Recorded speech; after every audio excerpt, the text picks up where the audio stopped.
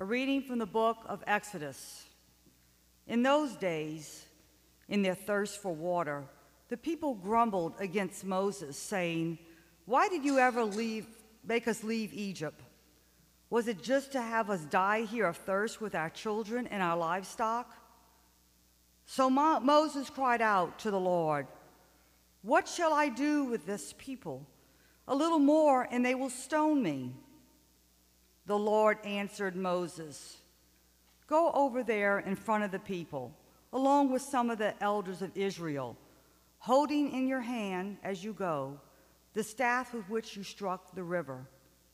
I will be standing there in front of you on the rock of YrB. Strike the rock, and the water will flow from it for the people to drink." This Moses did in the presence of the elders of Israel. The place was called Massah and Meribah, because the Israelites quarreled there and tested the Lord, saying, "Is the Lord in our midst or not?" The word of the Lord.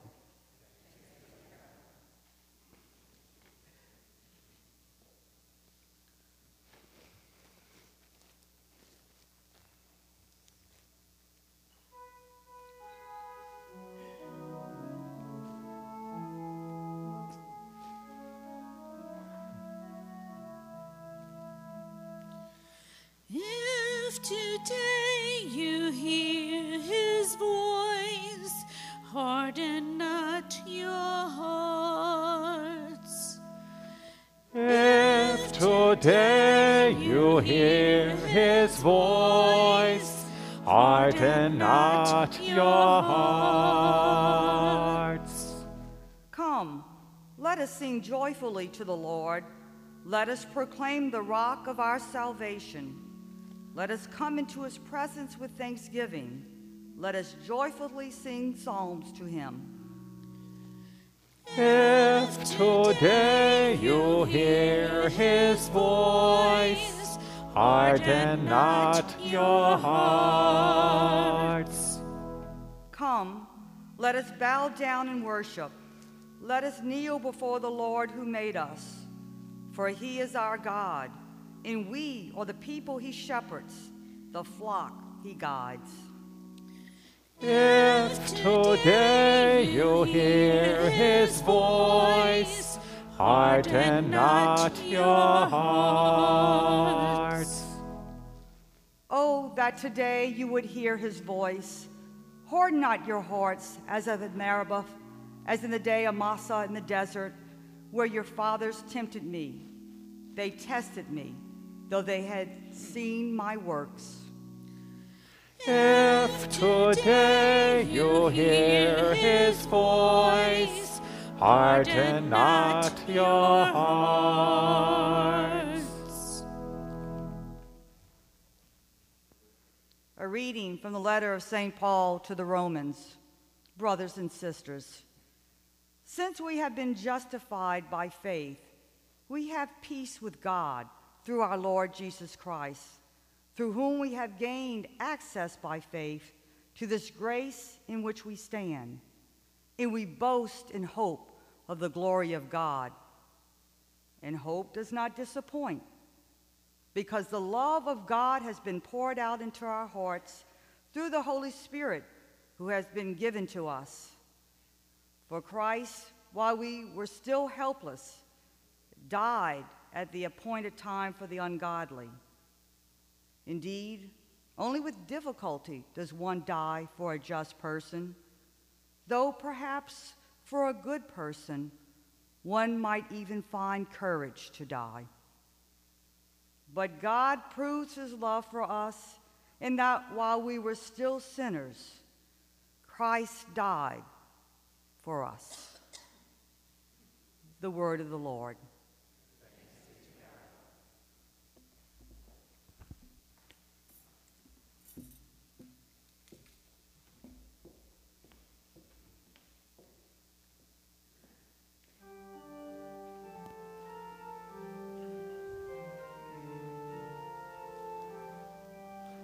Praise to you, Lord Jesus Christ, King of endless glory.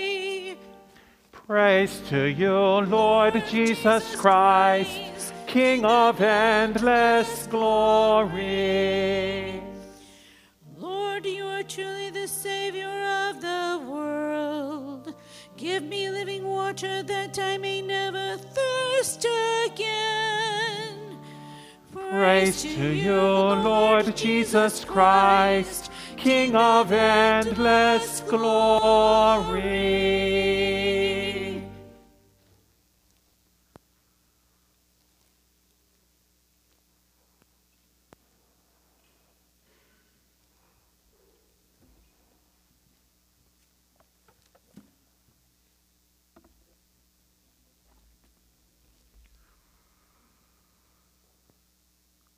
The Lord be with you.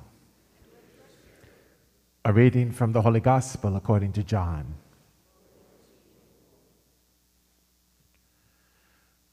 Jesus came to a town of Samaria called Sychar, near the plot of land that Jacob had given to his son Joseph. Jacob's well was there. Jesus, tired from his journey, sat down there at the well. It was about noon. A woman of Samaria came to draw water. Jesus said to her, "Give me a drink." His disciples had gone into the town to buy food. The Samaritan woman said to him, "How can you, a Jew, ask me, a Samaritan woman, for a drink?" For Jews use nothing in common with Samaritans. Jesus answered and said to her, "If you knew the gift of God and who is saying to you, 'Give me a drink,' you would have asked him, and he would have given you living water." The woman said to him, "Sir, you do not even have a bucket, and the cistern is deep. Where then can you get this living water? Are you greater than our father Jacob, who gave us the cistern and drank from it himself with his children and his flocks?" Jesus answered and said to her, "Everyone who drinks this water will be thirsty again. But whoever drinks the water I shall give will never thirst. The water I shall give will become in him a spring of water welling up to eternal life." The woman said to him, "Sir, give me this water, so that I may not be thirsty or have to keep coming here to draw water." Jesus said to her, "Go, call your husband and come back." The woman answered and said to him, "I do not have a husband." Jesus answered her, "You are right in saying I do not have a husband, for you have had 5 husbands, and the one you have now is not your husband. What you have said is true." The woman said to him, "Sir, I can see that you are a prophet. Our ancestors worshipped on this mountain, but you people say that the place to worship is in Jerusalem." Jesus said to her, "Believe me, woman, the hour is coming when you will worship the Father neither on this mountain nor in Jerusalem. You people worship what you do not understand. We worship what we understand, because salvation is from the Jews. But the hour is coming, and is now here, when true worshipers will worship the Father in spirit and truth. And indeed, the Father seeks such people to worship him. God is spirit, and those who worship him must worship in spirit and truth." The woman said to him, "I know that the Messiah is coming, the one called the Christ. When he comes, he will tell us everything." Jesus said to her, "I am he, the one speaking with you." At that moment his disciples returned and were amazed that he was talking with a woman. But still no one said, "What are you looking for?" or "Why are you talking with her?" The woman left her water jar and went into the town and said to the people, "Come and see a man who told me everything I have done. Could he possibly be the Christ?" They went out of the town and came to him. Meanwhile, the disciples urged him, "Rabbi, eat." But he said to them, "I have food to eat of which you do not know." So the disciples said to one another, "Could someone have brought him something to eat?"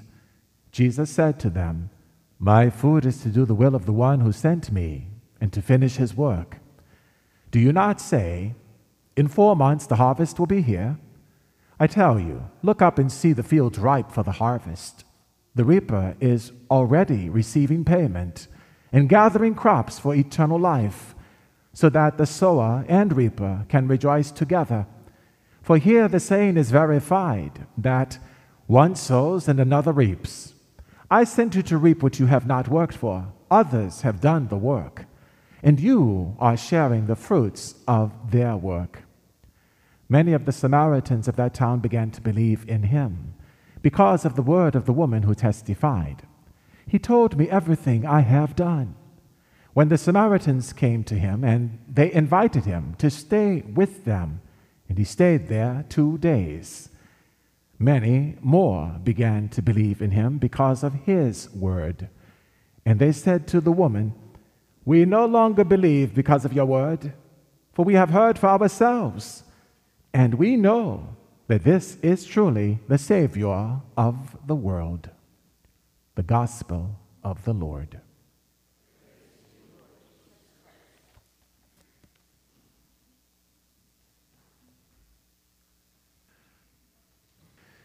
Jesus came to a town of Samaria called Sychar, near the plot of land that Jacob had given to his son Joseph. Jacob's well was there. Beloved, over the years, preaching on this particular gospel pericope, as presented by the tremendous and beautiful Gospel of St. John, I have oftentimes presented the reflection in the light of the obvious things that strike us, such as we know the tension between Samaritans and Jews, albeit we don't really oftentimes understand why was there this hatred for one another, this disdain. But it really emanates from the fact that back in the year 721, 722 BC, when the Assyrians invaded, remember the kingdom had become divided, 10 tribes in the north and 2 in the south. And it was during that period of separation that the Assyrians invaded and basically decimated the 10 tribes and scattered them about this way and that way, and actually resettled that area with some of their own people in different groups. And so, consequently, what happened? Intermarriage, intermingling. And so, with that being the case, they began to establish and had the set intention of worshiping the same God of the Israelites, but they did it in their way. They created their own priesthood, they built their own temple up on the Mount Gerizim. And so with all of this, these Samaritans, because of that reality, stood as a perpetual reminder to the Jews who had not fallen into such a situation, a perpetual reminder of that time of great strife, of scattering. And so it is, the Jews look upon the Samaritans as like the half-breeds, as like a bastard version of their faith and religion, of doing their own thing. And so that really is the source of this disdain. It's not just because, oh, there were Samaritans, we're up the road, they're down the road. No, far more was going on. And so, with that being the case, I want to present us with the image of Jesus as the bridegroom. And not just any bridegroom, but as the divine bridegroom. And the Samaritan woman who comes at the well at this noon hour as a potential bride. And not just any bride. She, because of the fact that she has both the Jewish blood in her as well as the blood of pagans, represents the whole of humanity. And whenever you see a man in relationship to a well in the biblical text, that for the first century Jews or the Jews of those times, they would have been ready, because if there was a man at the well, then at some point a woman is coming along. And not long after that, there will be wedding bells and there will be a celebration. How do we know this? Well, remember, when Abraham sent his servant to find a bride for his son Isaac, he went to the well. And there he spied Rebekah. He was given a protocol as to how to go about establishing whether she would be a good choice for his son or not. She passed with flying colors. Then we remember Moses, after his deed of justice, as he was a prince of Egypt, ran into the region of Midian, and there at the well were the daughters of the priest of Midian, Jethro. And it would be there, as Moses would fend off the marauders that were trying to harass the girls, the women, he was offered the hand of Zipporah, one of his most beautiful daughters. And as we hear today, near the plot of land that Jacob's well was, here is Jesus. Jacob would also find his wife, Rebekah, at the well. So we see in those times, men did not go looking for a potential spouse at the ballroom or the club. They went to the water well. Why?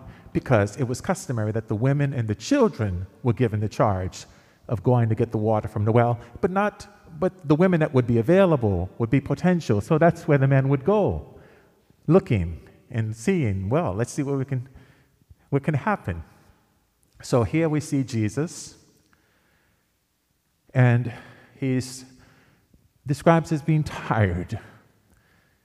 Now, before the reality of the incarnation, could you ever imagine God being tired? But because we know he took upon himself a human nature and entered into the fullness of the human experience on every level, accepting of sin, but this is because he came to redeem, he came to take our sins.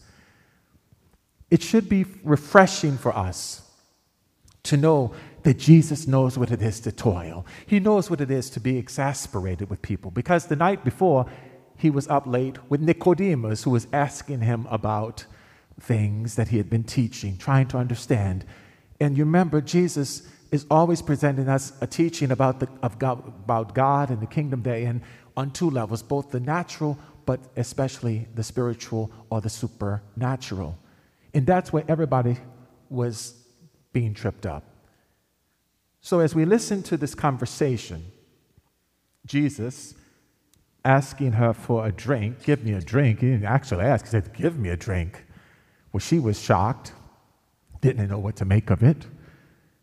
But getting to it, Jesus piques her curiosity by saying, if you knew who it was that was addressing you right now, you would be asking him for the gift of God. And for the water that I have to give is one that is a living water. Well, when she heard this, she said, oh, now living water in the Semitic tradition meant a living stream. It's like the water's alive. If you ever see a flowing like the river, if you go by the Mississippi River, you see how it's flowing and you see how it's wild in its currents. Or if you've ever gone to see the falls of Niagara Falls or any falls, you see, and it's just an exciting thing. Even at the beach, watching how the waters just race up and they create the foam on the shoreline. This is what is in her mind. Wow, not the stagnant water that's in a well. So he's got her interest. But then Jesus says, you come here, but you're going to drink this water. You're coming back here again. It's not going to satisfy, but what I'm giving you, what I'm offering you, is something that's going to well up within you. This gave her now, this was an insight. This is where Jesus is moving her from the natural waters that she's used to the supernatural living water that wells up within and never runs out. What's going on here? So once he gets her to move to that level of thinking, because then she says, well, give me this water. He says, no, you go first and go get your husband. And, she begins to lay it known. I don't have a husband, and you've spoken. In fact, you've had 5 in the one you're with. So now we understand why she's there at noon. She's there at noon. There's no companions with her. Women never went to the well by themselves in those times, and certainly not at the heat of day. So this obviously confirms that she was in a way. She was in a way. And probably even more astonished that Jesus would actually, that a Jew, a man, would actually be conversing with her at a well. Who could want me? Who? You know, and isn't that sometimes our experience? If God really knew me, would he love me? If he really knew me, well, breaking news, he really does know us. And he really does love us. And it's precisely because of the fact that we are out of sorts more times than not. That is the purpose, and that's what's the attraction. He has come to set things right. And so he speaks to this woman in a way that she realizes he reads her heart. Only a prophet would be able to do that. I see that you're a prophet. And then, but cleverly, she changes the subject. She doesn't want to talk about her sins. She talks about right worship and religion and so forth. And Jesus goes with it. He's not afraid because he knows where he's moving her.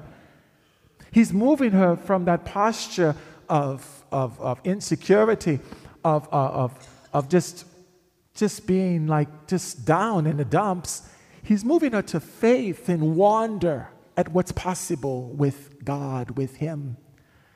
And so he begins to talk about, you want to ask me these questions, whether Jerusalem, the temple in Jerusalem, the temple where you all here in Gerizim, on this temple, on this mount, I can assure you, woman, there is a time now, and it's here, where the true worship of God will not be relegated to any edifice, not any building or location, but in spirit and in truth. For this is what God desires, because God is spirit. Well, we know she comes to faith at this point. She leaves the bucket and goes into the village, and she begins to testify about everything that has occurred. The people obviously take note, for when was the last time this woman probably had that kind of moxie to go into that village where everybody obviously knew her and about her, and she spoke in a way that actually caught their attention. He's told me everything. So this is important to realize. The Samaritans believed in all of the revelation that the Jewish people were given. They also were waiting for the Messiah. And so when she came back talking like this and saying, and they knew, one of the things they knew about the Messiah, he was going to tell them everything. Remember, Moses says, there will be another like me that God will raise up. Listen to him. He will tell you everything. So they come. But now you hear the conversation of the disciples. What's going on here? Why was he talking? Remember, they came up on him while he was talking to the woman. Why were they shocked by that he was talking to a woman? This isn't the first time Jesus was talking to a woman. Remember, Mary Magdalene, they had women that were in his company. He was conversing with women on a regular basis. So what was it? Well, the issue for them was he was at the well. They said, whoa. They knew what that meant. So they were like, but Jesus was a celibate, so how is this going to play out? And then they began to ask him about eating. Aren't you hungry? Come on. And he says, I have food to eat of which you don't know. Look up. Stop looking down. Look up and see. The fields are ripe. The harvest. It's been prepared. By who? Moses and the other prophets have prepared for this moment. And I have to be. Jesus intentionally, we hear this in the scripture, especially in John's gospel, he had to go to Samaria, or to the Samaritan region, because he was coming to fulfill the Father's will. The Father's will was that his Messiah, his Son, would draw all to him. This is the will of God. This is the Father's desire. And so, Jesus, presenting himself as he does, he says to this woman, he says to us, will you marry me? Well, certainly you can't be serious. Oh, I'm serious. The gift of God is real, and I am the dispenser of it. The gift of God is the Holy Spirit. In the waters, the living waters, it is the blood and water that flowed from the Sacred Heart of Jesus when the wedding was consummated on the cross. Now, we have catechumens this year. It's very exciting. At the 11 o'clock Mass, they come. And, most of us here, we think of baptism. We were baptized, most of us, as children. We don't realize. We really don't realize. We think when we see the baptism of the infants, the children, it's mainly, and it's true, it's a washing, it's a cleansing of the stain of original sin. But when a full-grown adult who's never been baptized is baptized, there is no need for them to go to confession prior to the baptism. Why? Because the baptismal bath, the washing, the cleansing, cleanses them of all sin, venial and mortal, and the punishments associated with those sins in this life and in the life of the world to come. If an adult who's baptized, say on the Easter Vigil, passes away that night, they are going straight to heaven. Without exception. This is the power. And this isn't something I'm making up. You can check it out in the Catechism of the Catholic Church. It's in paragraphs around the 1600s. You can just look up under the section on the baptism and you'll see this is the church's teaching. And we are being called to reflect upon this because we have been claimed by the Father in Christ Jesus the Lord. The living water has been poured into us. We hear of the love of God being poured into our hearts. It doesn't disappoint. Hope does not disappoint. And this is the hope that is trust. This has all happened and it's come to pass. What are we having to be leery of? What's the challenge? The same, our ancestors, the place of testing at Massa and Meribah. That's what the terms Massa and Meribah mean. Massa, testing, Meribah, quarreling, wrangling with God. We do that too. We do. So what are we being challenged with? As today the Lord presents himself to us, as he has situated himself where he always situates himself, on this mountain, where the well is established, a well that is always alive. It's vibrant with the movement of the Spirit. He is here and he's looking for you and I, and he wants us to come forth. Come anew. Bring to him what's really going on. Stop telling the Lord about the things that are on the surface. Oh, Father, sometimes I use vulgar language in this. Let's get down to the nitty-gritty. What really is the wound that these things are emanating from? Why am I envious so much? Why am I so jealous? Why do I feel like I have to do all these special things? Get in touch with that. We know what it is. Tell the Lord. I mentioned at the school mass this past Wednesday. The devil knows our names, but he calls us by our sins. Jesus knows our sins, but he calls us by our names. How many of us identify ourselves with our weaknesses? Oh, I could never do that. Oh, he could never want me. What, me? You want to wash my feet? Oh, Lord. Father, you got to be kidding me. Do you know me? This is the time. This is the acceptable time. This is the day of salvation. Give me a drink. God is thirsty. We are thirsty. He's hungry. We are hungry. He's thirsting. He's hungering for souls. You and I, we're thirsting. We're hungering for new life, for new experiences that are beyond anything we could have ever imagined. God love you.